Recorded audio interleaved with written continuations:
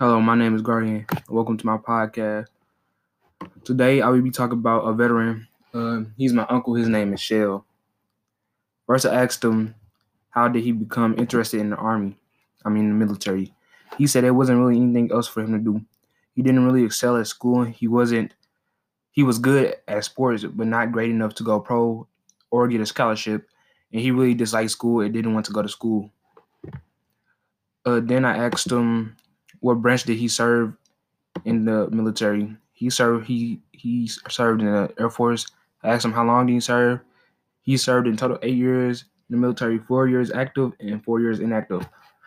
I'm not really gonna get into active and inactive because I really don't know what that means.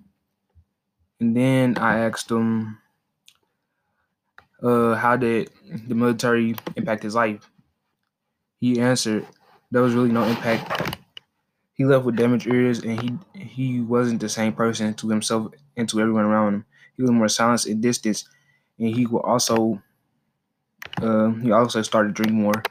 And he also the reason his ears were damaged because he was around loud planes a lot and without the headphones.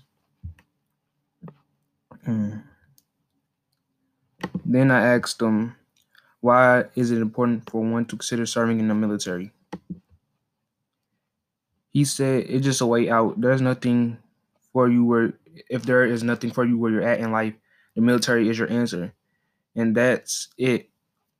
It's better than just sitting at home and doing nothing. The next question I asked him, what would his advice be to a student in high school on going to the military? He said, don't do it unless it's your absolute last opinion in life. But if you're all right and things are okay, definitely don't go to the military. It's not worth it. And he recommends that no one should go without a real purpose. Then next is, what is the most rewarding thing about serving the army? He basically said the most rewarding thing to him is just that he can do it for his people and that nothing else compares to that. The next question is, what are challenges or difficulties with serving in the military? He said your trainers are very harsh, and if you go to the Air Force, your ears have a possibility of getting damaged. You won't go deaf, but you have a harder time hearing little things. He also said the most challenging thing was being away from his family so long.